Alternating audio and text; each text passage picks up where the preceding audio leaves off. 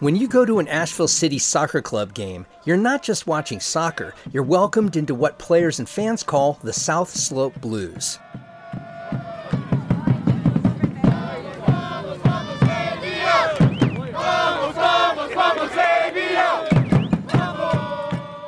The South Slope Blues, they're amazing. This is the coach of the women's team, Brooke Bingham. The atmosphere is what makes Asheville City Soccer so great.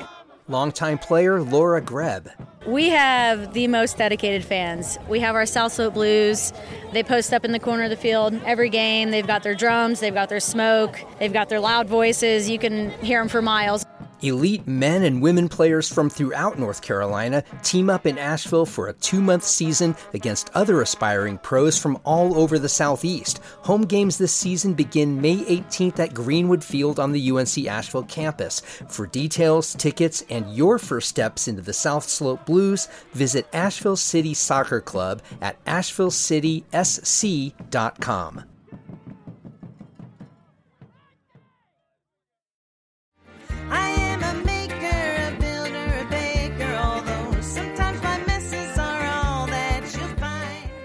In 2022, less than 3% of North Carolina workers belonged to a union. Only South Carolina had a smaller percentage. Still, in Asheville, food and beverage workers are organizing and seeing momentum. The community in Asheville, the food and bev community, has really become so united, and we have developed a sense of pride in what we do. And it's more of, we are F&B people. We are industry workers. We are a unique community, and we deserve dignity and respect because we like what we do. That's why we do it. I'm Matt Piken, and this is The Overlook, a podcast about the news, arts, issues, and trends of Asheville, North Carolina. My guests today are Jen Hampton, who worked 31 years in the service industry and is now chair of Asheville Food and Beverage United, and Ariana Lingenfeld, a chef at Green Sage South Asheville, who this past March led a successful effort to unionize that staff.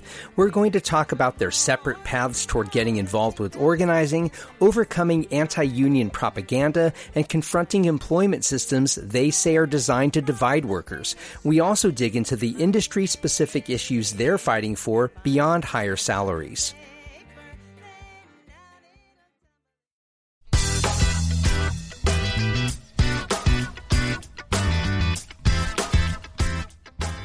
Hey, Overlook audience, did you know that every month I produce more than 400 minutes of exclusive local content relevant to life in Asheville?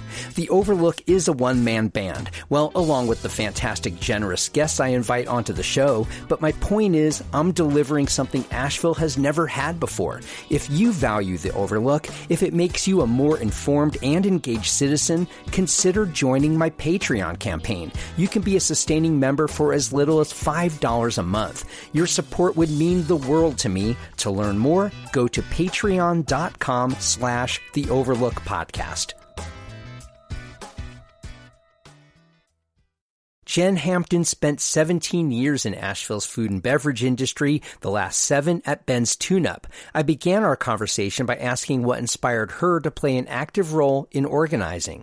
During the pandemic, we suddenly didn't have to go to work every day, and I started getting on Facebook, which I hadn't really done before much, and discovered the Asheville F&B Tribe Facebook group, where it's just a bunch of food and beverage workers in this community talking about our issues, our experiences in food service. And that's when I really discovered that all of the issues that I had been facing as a lifetime industry worker were not just individually like my fault, that they were systemic, that everybody was dealing with the same issues of low wages, lots of hours, and working really hard and not getting paid adequately for it, and having to rely on the generosity of customers if you work front of the house, which is serving and bartending and whatnot.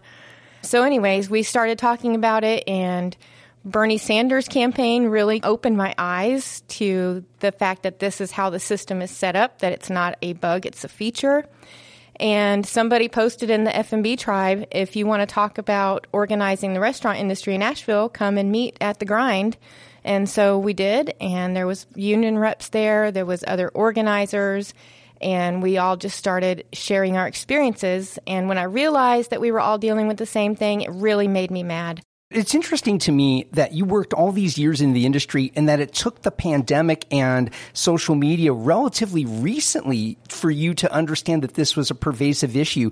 Why was this not talked about previously? Food and service industry workers bounce around a lot, right? People come and go, and there's, especially in a town like Asheville, you probably get to know people really quick. Why do you think it took the pandemic and the F&B tribe page off of that for this to really germinate for you in a bigger way? Yeah, that's a really good question. And I've thought about that a lot. And I think it's because of how hard we have to work and, how stressful it is. And we're always just in survival mode. And so you don't really have time when you're just having to survive and scrape by to think about your circumstances or even to consider that other people are dealing with the same thing, because you're just so focused on getting through the day and making ends meet that you can't consider it. You mentioned something a moment ago that was baked into the system. And along with wages, there's a lot of other things like hours that you work, benefits, healthcare, things like that. Is this what you're talking about, is being all of this baked into the system? And please elaborate a little bit on, and this is my word, not yours, the repressive element of this system that you worked in. Yeah, it's always been a stigmatized job, people consider it a job of last resort. If you don't have an education, if you don't have experience in other kinds of work, at least you can get a job in food service. And there's always been a lot of people willing to take that job because it's easy to get, that we didn't really have a place to stand up and say, hey, this ain't right. We deserve better. We work hard, and we deserve to have the dignity and respect of things like paid time off, like you were talking about benefits. So we always go to work sick, and that's just always been the norm until the pandemic, when we realized how much of a problem that really is. Having to go to work with the flu, I had to go back to work, and I'm sure I was still contagious with COVID. I got it twice at work because of the same thing. Wow. Because we have no choice. What are we supposed to do? We don't get paid time off, so you risk losing a whole paycheck if you take any time off. I want to come back to a couple of things you brought up, but Ariana, you have worked for Green Stage for 2 years, you said, and so you came on during the pandemic. Talk about just what brought you to work at Green Sage. I entered the workforce in January of 2021, so it was right after COVID, and that I was 19, so it was my first job ever, and I was experiencing working in food and beverage during the COVID times. And that was, I think, a big deal because at the time we were being called, essential workers, yeah, but we weren't being treated that way. We were being exposed to COVID on a daily basis. I worked at a grocery store, deli, so we were there every day. If you had COVID, they let you work. It was a lot. So you were at Ingalls Markets, and they asked you to work knowing you had COVID. Mm-hmm. Yeah, if you had symptoms of COVID, they would not ask you to step off the job until you got a positive test. So if you showed up that day with symptoms, they wouldn't ask you to go home, and you could work the full shift. And in some cases, people worked days before they were asked to finally go get a test. And so that would cause outbreaks all over the store. Talk about the conversations that must have been happening with you and your colleagues. And you're young, it's your first job.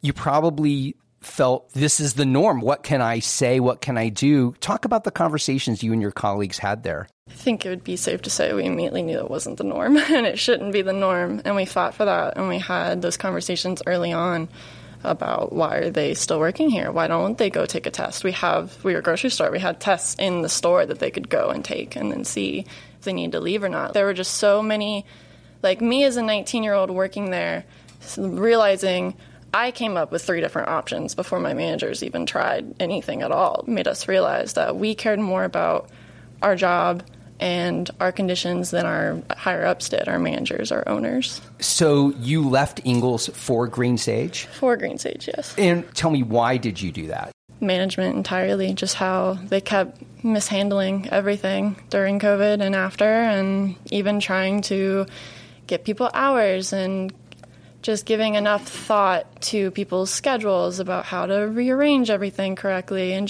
there was a lack of care. And so I went to Green Sage instead. Obviously, it's a much smaller operation, completely different kind of operation. Mm-hmm. So you became a chef at Green Sage. What was it like for you still during the pandemic? What was the situation like for you when you started there? I went to Green Sage hoping it'd be a little more organized since it was smaller. They'd have their stuff together a little bit more. And then when I went in, it was November of 2021. And so Christmas season was coming, and we knew that there was a higher risk of us getting COVID as well, especially with it being a tourist season and tourists coming with COVID. And we did all end up getting COVID. I want to be clear here. You said everyone at the store got COVID? Everyone at the store got COVID 2 different times. 6 months apart. So that December for Christmas, and then later on in June, we all got COVID again. And I want to be clear, which Green Sage were you at? I'm at Green Sage South. Okay. Yeah. So what would your managers and bosses say? Obviously, if it's affecting the entire staff, literally, there must have been conversations, we can't stay open. Tell me what those conversations with your bosses and managers were like. So the first time, during that Christmas, all of my coworkers got COVID. I was maybe 3 weeks in. They really didn't have any sort of training program, so I'm trying to learn how to be a line cook, fresh baby, haven't cooked ever on a line before, and they just threw me on by myself without training. All my coworkers were out, and they just said, figure it out. So we've laid the landscape for both of you in terms of the dissatisfaction that you felt at the time. So Jen, you mentioned how the conversation around the F&B tribe on Facebook got you to understand that this is a pervasive issue. Was there any sense or talk of organizing before that? And if not, talk about how that even germinated. We started talking about it as a group when we started meeting and talking about organizing. You met in person? In person, yeah. We met in person outside, masked up and everything, and started talking about it. And we didn't really know what our rights were, if we were even legally allowed to organize. So we started seeking out people who had that knowledge, people who work in the legal system, for example, and other organizers, and attending trainings and workshops just to learn about it and how to organize and how to have conversations with people. And so I just started canvassing. I just started going out and going into businesses and talking to workers and being like, hey, we're trying to organize food and bev workers for living wages and better schedules and paid time off for sick days. And at first it was just like, people were like, yeah, okay, that's weird. And I just started sharing things on the tribe, like memes and Twitter comments and stuff like that from Bernie Sanders and Nina Turner and whoever would just be posting things and starting the conversations that way. Talk about the reactions you got initially. You said at first, some people were like, well, that's weird. Was there hesitancy? Was there skepticism more so than there was like right on? Yeah, there was a lot of hesitancy and skepticism because I was just one person going in and talking to people about this. And I think that what my sense is that people were afraid because, for one thing, I heard a lot of it's illegal to unionize in North Carolina, which it's absolutely not. And though you can be fired for any reason, no reason, or good reason, you cannot be fired if you are participating in a union-related activity with at least one other person. You cannot be fired for that, but just the talk of a union, before you become a union, can you be let go for that reason? No, you cannot. And it's federally considered union activity, even if you're not in a formal union yet. If you're doing something that you're trying to advocate for better working conditions, something like that with at least one other person, that's considered legally under federal law union activity. You know, it's a larger cultural issue of how people view employers, that they are all powerful and you as the employee are thankful for the job. You are grateful for the opportunity to work for this employer and you should not do anything to mess that up. I imagine, Jen, that's part of that. There's a culture of thought and belief in this. There is. That's something else that also drastically changed due to the pandemic because a lot of people died in this industry. I know of at least 2 people who passed away that I worked with, and a lot of people left the industry during the pandemic. Suddenly, we had more power because there were not like tons of people waiting to take our jobs. So the tables turned where the employers needed to be grateful that we were there. I have to ask you, how did you muster the courage while you still were working at Ben's Tune-Up that this was something, not only did this need to happen, but you put your neck out to marshal this happen? What do you attribute that to? I definitely attribute that to realizing that so many other people were suffering under these conditions. And I've always been a person that I may not always fight for myself, but when I see somebody else suffering, it really fires me up and makes me want to do something about it to help. So Ariana, you were talking about a very specific and working in a very specific environment, Green Sage, small amount of workers. How did and when did the talk of organizing even germinate there? So when I started, we had one manager, and he was a very good manager, and we were all very happy with our job because of how he managed. So at first, we weren't really worried about organizing or anything like that because we were happy where we were at first. And then after getting COVID twice, last year, I think the thing that finally did it, like after watching all these things and experiencing all these things on the job, the water crisis happened in Asheville. So how did the water crisis affect your conditions and the talks around what was happening? From what I understand, the water crisis mostly affected South Asheville, and that is where Green Sage South is. And we did not have water, and we were still asked to go in the store and open for 4 days in a row without having water. So that meant that as a coffee shop, our coffee machines would not work, our espresso machines.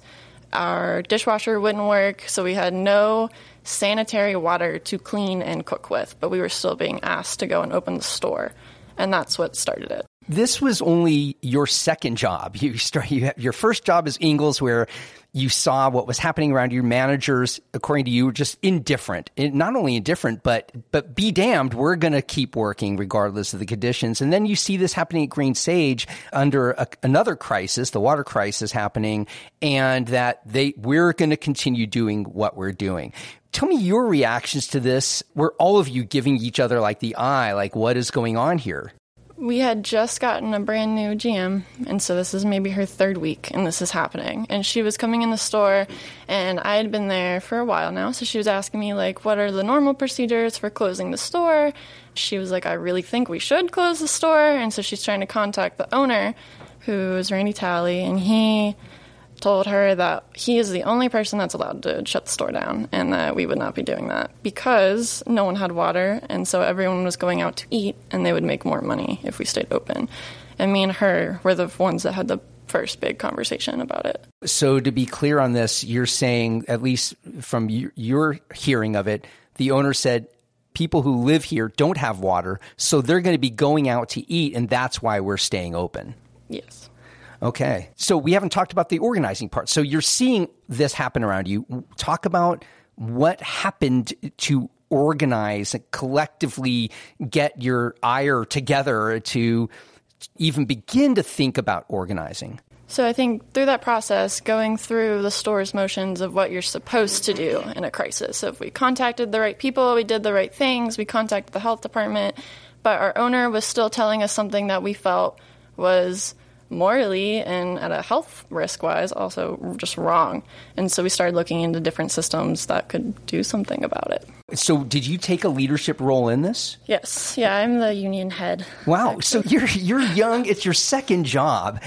I don't know what your background was like. Did you have parents who helped imbue you a sense of what's right and wrong and to fight for yourself? Tell me, how did you develop the wherewithal to say, we're just not going to take this, we're going to look into organizing? My dad and my mom, actually, both of them were in food and beverage my whole life. My dad mainly, my whole life. And he raised me in kitchens, and I got to see what those environments were like from, I would say, probably 2011 onward. So I got to see the 2008 crisis and how that was handled throughout the whole country and how that affected people, and then seeing COVID happen and just seeing those systems continue to fail us, and then moving into adulthood and realizing, like, I have to do something about it. I can't just stand here and just watch it happen because I know it's wrong and I've seen it my whole life be wrong, and I would at least like to fight.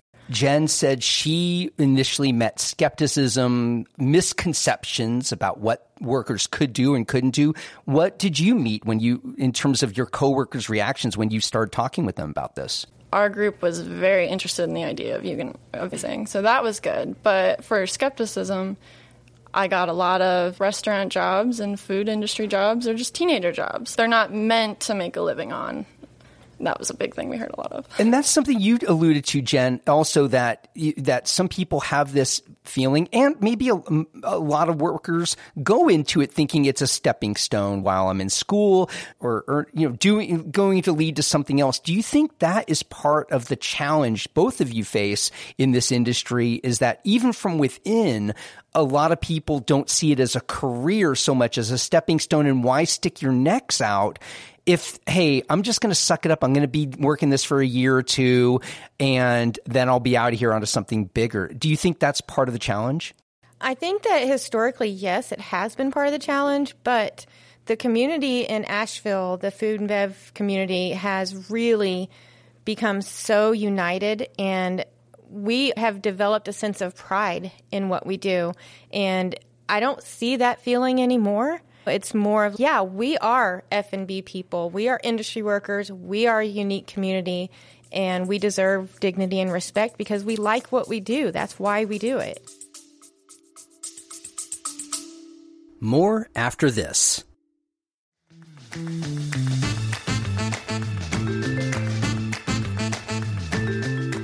It's spring and you want to hike, bike, hit up the farmer's market, but the last thing you want to do on a warm, sunny morning is clean house. That's where Greenland Pro Cleaning comes in. They're eco-friendly, allergy-friendly, and locally owned in Asheville. Listeners of The Overlook get a free upholstery and refrigerator cleaning upgrade with their first booking. Just use the code PODCAST at checkout. Make the most of your time this spring and visit greenlandprocleaning.com/overlook.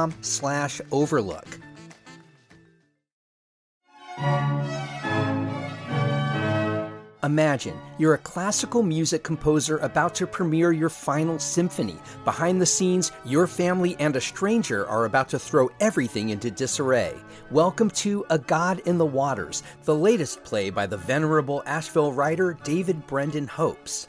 Look for a lot of laughs, but also a deeper reflection on the making of art and its impact on the people closest to the genius at work. The Sublime Theater presents A God in the Waters May 9th through 18th at the BB Theater in downtown Asheville. For tickets and details, go to thesublimetheater.org.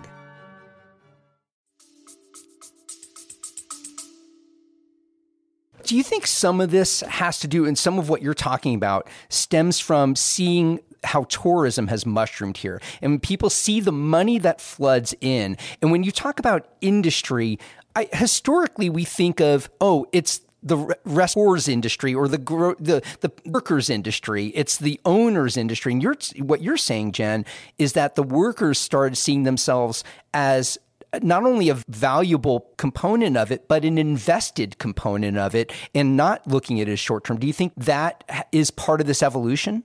Absolutely. And now when I go out talking to people, I hear a whole lot more of that. Like I've started hearing people say what I've been saying is, the tourism industry would not be able to survive without us. They come here for the service that we provide, not what the owners provide, because we saw a lot of them try to work our jobs during the pandemic, and it wasn't pretty. So we understand our value and that it is our labor that supports tourism. So Jen, talk about when you started seeing traction. You mentioned the challenges you were having initially with certain misconceptions that people had and misgivings.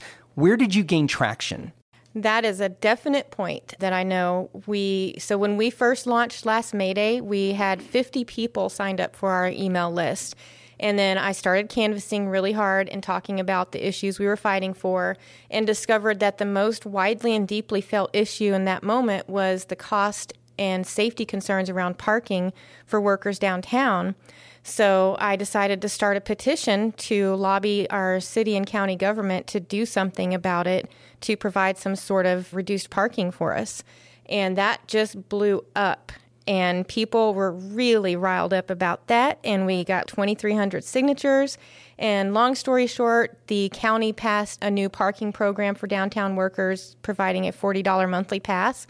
And when we got that win, people, that really just propelled us, and it gave everybody involved in the community a sense of pride. Wow, we actually got together and did something and made a difference. What else can we do? Ariana, talk about where you started seeing traction. You're a small shop, and I imagine on one level, organizing could have happened in one conversation. You just decide, let's gather everybody at somebody's apartment and let's have a talk.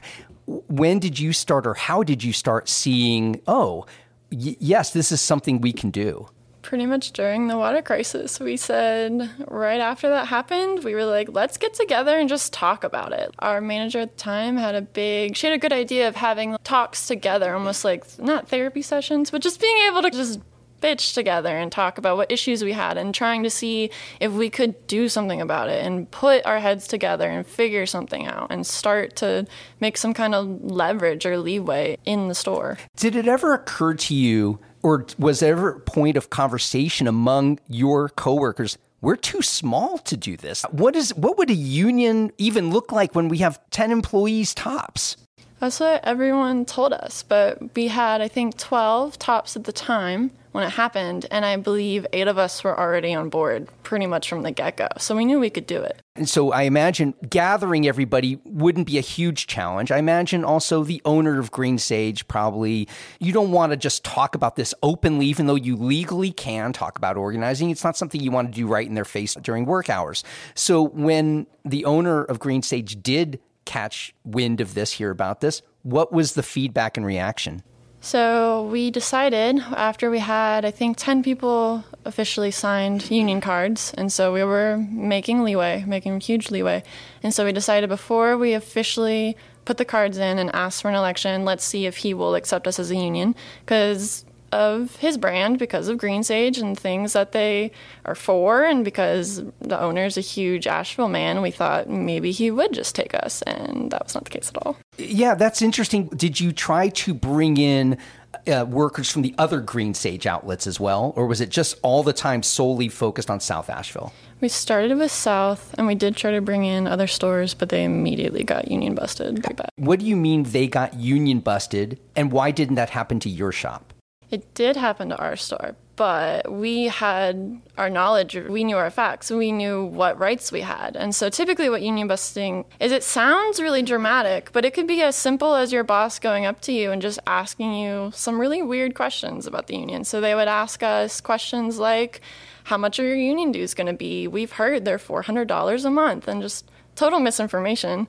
But if enough people hear that and they don't know the facts, they will just stop trying at all. So you're saying union busting happens through a certain propaganda campaign rather than something overt, like we're going to fight you. It's just more like an undermining. Pretty much. So how did you combat that? If union busting was happening at the other shops, how did you combat that at South Asheville? So going into unionizing, I immediately did all the research that I could, and I just ingested everything, and we had been talking to Jen at that point and with some other union reps, and so I got as much information as I could, and I made sure to distribute that to people at South as fast as possible so that they would have security and knowing that they can do this, and this is legal, and this is right for them, and we should do it. And so what we did to combat other stores union busting is we tried to have conversations with them, and we tried to get them to meet with us before Green Sage found out and before Green Sage met with them. And we started to get traction. The downtown location actually did end up citing cards. They had majority at one point. And the Merriman location was interested in having conversations with us. And then they got union busted. Union busted meaning that you no longer had a majority. The management managed to undermine or get into the heads of enough workers there that you no longer had a majority. Is that what you mean? We know officially union busting meaning they went around to each store, had them close early so they could have one-on-one conversations with the workers and spread misinformation about unionizing. And I directly had conversations with the managers that were doing that, and I asked them, they gave us a list of questions to ask Teamsters, and I asked them, if I give you the answers from Teamsters, will you give them to the other stores? Because they don't have any, that's our union, Teamsters, they don't have any contact to Teamsters. So how are they supposed to find out the answers to these questions? And they said it wasn't their problem, and they would not allow me to distribute the correct list of answers. The owners said that, but couldn't you just do it anyway? We tried. It's really hard to have communication within Green Sage because they've already had labor lawsuits and they've already had similar issues, and there's been word that people have tried to unionize Green Sage before. Randy Talley is also he's a co-owner of Earth Fair, who also unionized before us, tried to unionize before us, and they got union busted. So they definitely had a little bit of knowledge before us trying to unionize, what it looked like, what it could mean, and so any word of it, they shut it down. So tell me, when did you have your ratification vote, and what was it like from then on? We had our election on March 31st. We won with 100% towards the union, and it was really incredible. It's really cool to see. It was really gratifying to watch the votes be counted and just see it 100% all the way through. What did you gain from ratifying as a collective?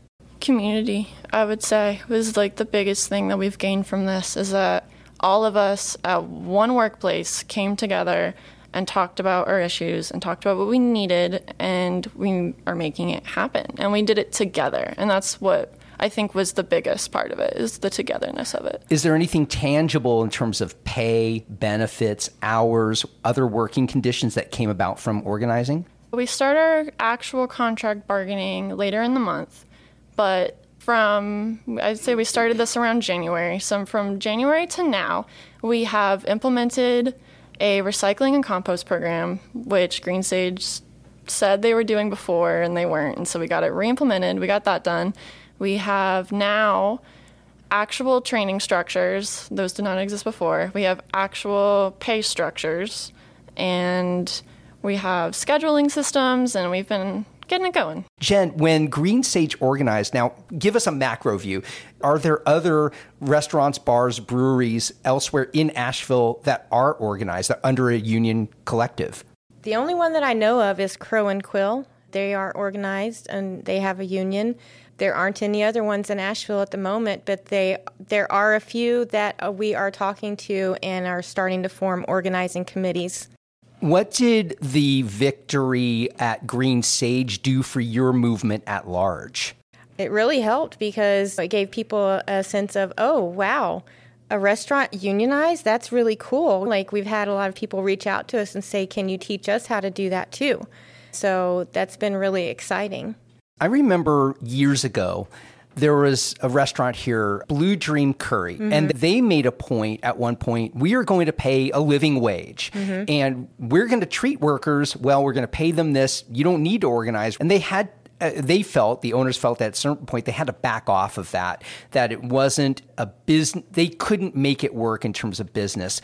When you look at that, does that augment like what is possible here in terms of benefits, what you can be fighting for when a restaurant of its own volition tried to pay a certain, what we regard a living wage. And at the time, I think it was 17 something an hour. Now living wage is considered $20 an hour. What are you asking for at large? Now, mindful of the rising costs here, but yet some businesses may not be able to make it if they pay a, quote, living wage, as evidenced by Blue Dream Curry. Are there universal things that you're trying to ask for among your collectives? Yeah, that is a good question because, down here in the South, we have a whole different business model for restaurants than in other parts of the country. And just a side note, the living wages that Blue Dream was paying is not the whole reason behind why they had to close. It was also a lot of issues with rent there. It was really increasing and becoming out of their budget, and business had declined because tourism had declined a little bit and people weren't going out to eat as much. So it wasn't just solely because of what they were paying their employees. So that aside, there are business models, and what we want to do is work with employers. We want to have a big business owner roundtable where we have business owners who have a different model that they're able to use to pay their employees a living wage, to provide paid sick days, because there are restaurants that do that. The ones that aren't able to do it, they just need to learn how to do it. And so we need to come together as a community and work together as employees, as business owners, community leaders, to teach each other how it can be done, how it is done successfully in other states. Because I worked in Seattle, Washington for about 6 months and made $12 an hour as a server and got an actual paycheck for the first time in my life as a server. So I know that it can work because it does work. So we just have to figure it out and educate ourselves. It sounds like you've done this research that's out there. Are you finding, or at least hearing from peers in your industry locally, that employers are wanting to work with their workforce in this way, or are they resistant? Oh, no, absolutely. There are a lot of business owners on the F&B tribe, and I've talked to so many of them, and they do want to figure out how to make it work. They do want to. I've been telling them about this business owner roundtable that I want to get together, and they really are interested because they want to do it. They just don't know how. You talked about different models around pay, and you mentioned the victory you had for parking. What are some of the other things, some of the other bigger issues that you're wanting to organize your peers in this local industry around? Paid sick days. That's a huge one because, the pandemic taught us that it matters if we go to work sick. Not only we get each other sick, we get customers sick. And that's just not cool. And even before the pandemic, we were doing that. So we want to organize people around getting paid time off and also fair scheduling, because scheduling is a huge issue in this industry. A lot of people don't even get their schedules until maybe the day before the schedule starts, for one thing. And another thing is the inconsistency of your schedule. So you might have 20 hours one week, 40 hours the next week, 9 hours the next week. So you can't plan your life with not knowing how many hours you're going to work, not knowing what days you're going to have off. So those are the big issues. And affordable housing is another thing that we are working really hard on. How can a union work on affordable housing? These are things that your boss can't directly affect. So how do hundreds or thousands of workers collectively, even if you're all saying we need affordable housing, how do you collectively have a voice around that here? I'm organizing a tenants network, like a tenants union. I've got 75 people in it already and talking a lot. And there's overlap because most of us are service workers in this town and most of us are renters. So it's just a matter of finding out who can give us what we want around affordable housing and then going to them and strategizing and organizing on how to approach them and how to collectively come together and demand that the people who have the power to do something to affect the affordable housing crisis do it. The last thing around this part of it that I want to ask you is healthcare. One of the things that I think about is most times benefits are reserved for people who work 30 hours or more. And I would think, correct me if I'm wrong here, that most or many of the people in your industry are not, maybe they are qualifying, but give me some context of that. Is for people who may not pull those hours, are you still trying to fight for health care coverage? No, we talked a long time about that. And health care, like health insurance from restaurant owners, it doesn't seem feasible for the most part. And we really think that Medicare for all, universal health care, that's what we want to fight for. And that's what we want to get business owners behind too, is so they don't have to worry about having to provide health insurance because that's incredibly expensive for them too.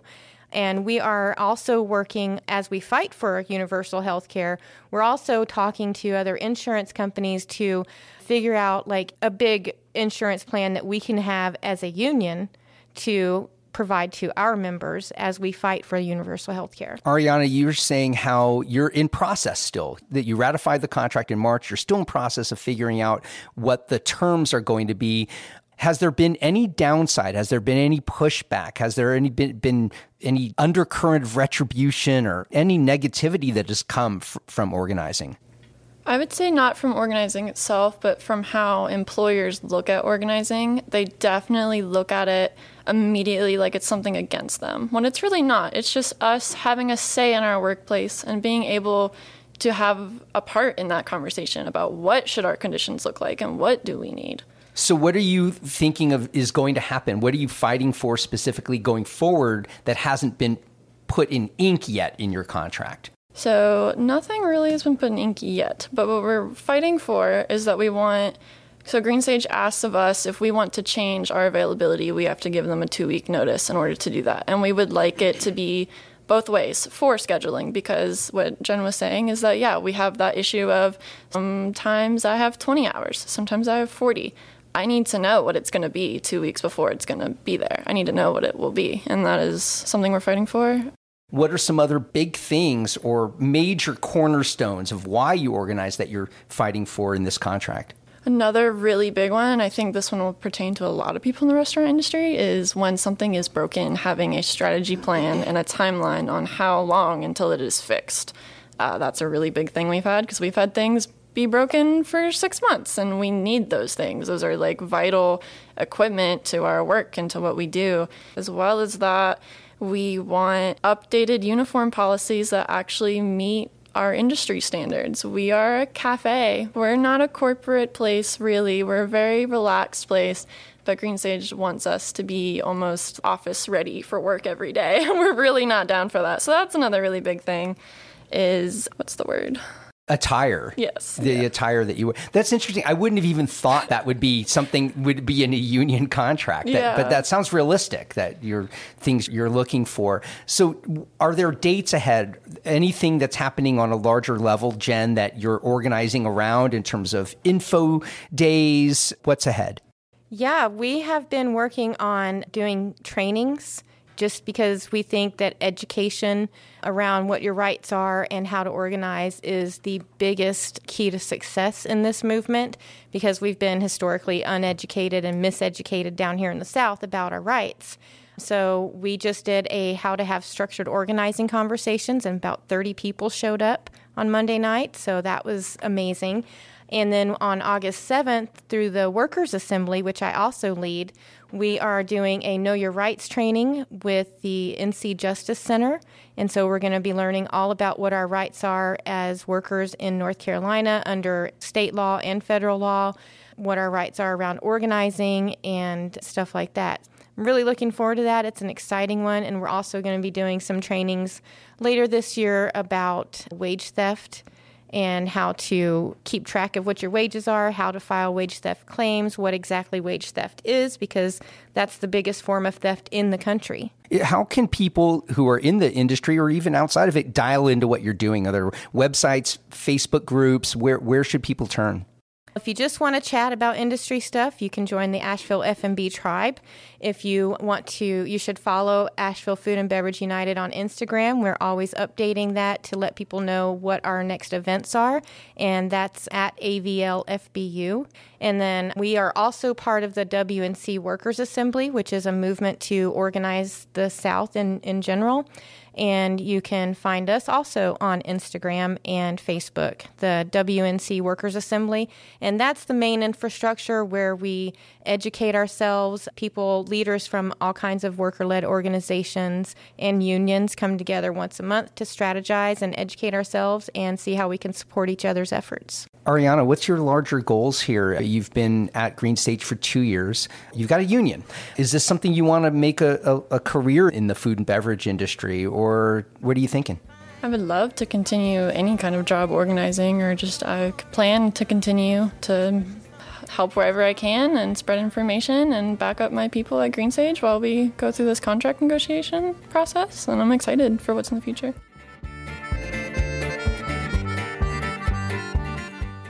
Our new First Look newsletter gives you just a handful of daily headlines from around the local media landscape to get you on your morning. We also have a weekly newsletter devoted to all things The Overlook that hits you every Friday. Both are free and available at podavl.com/newsletter.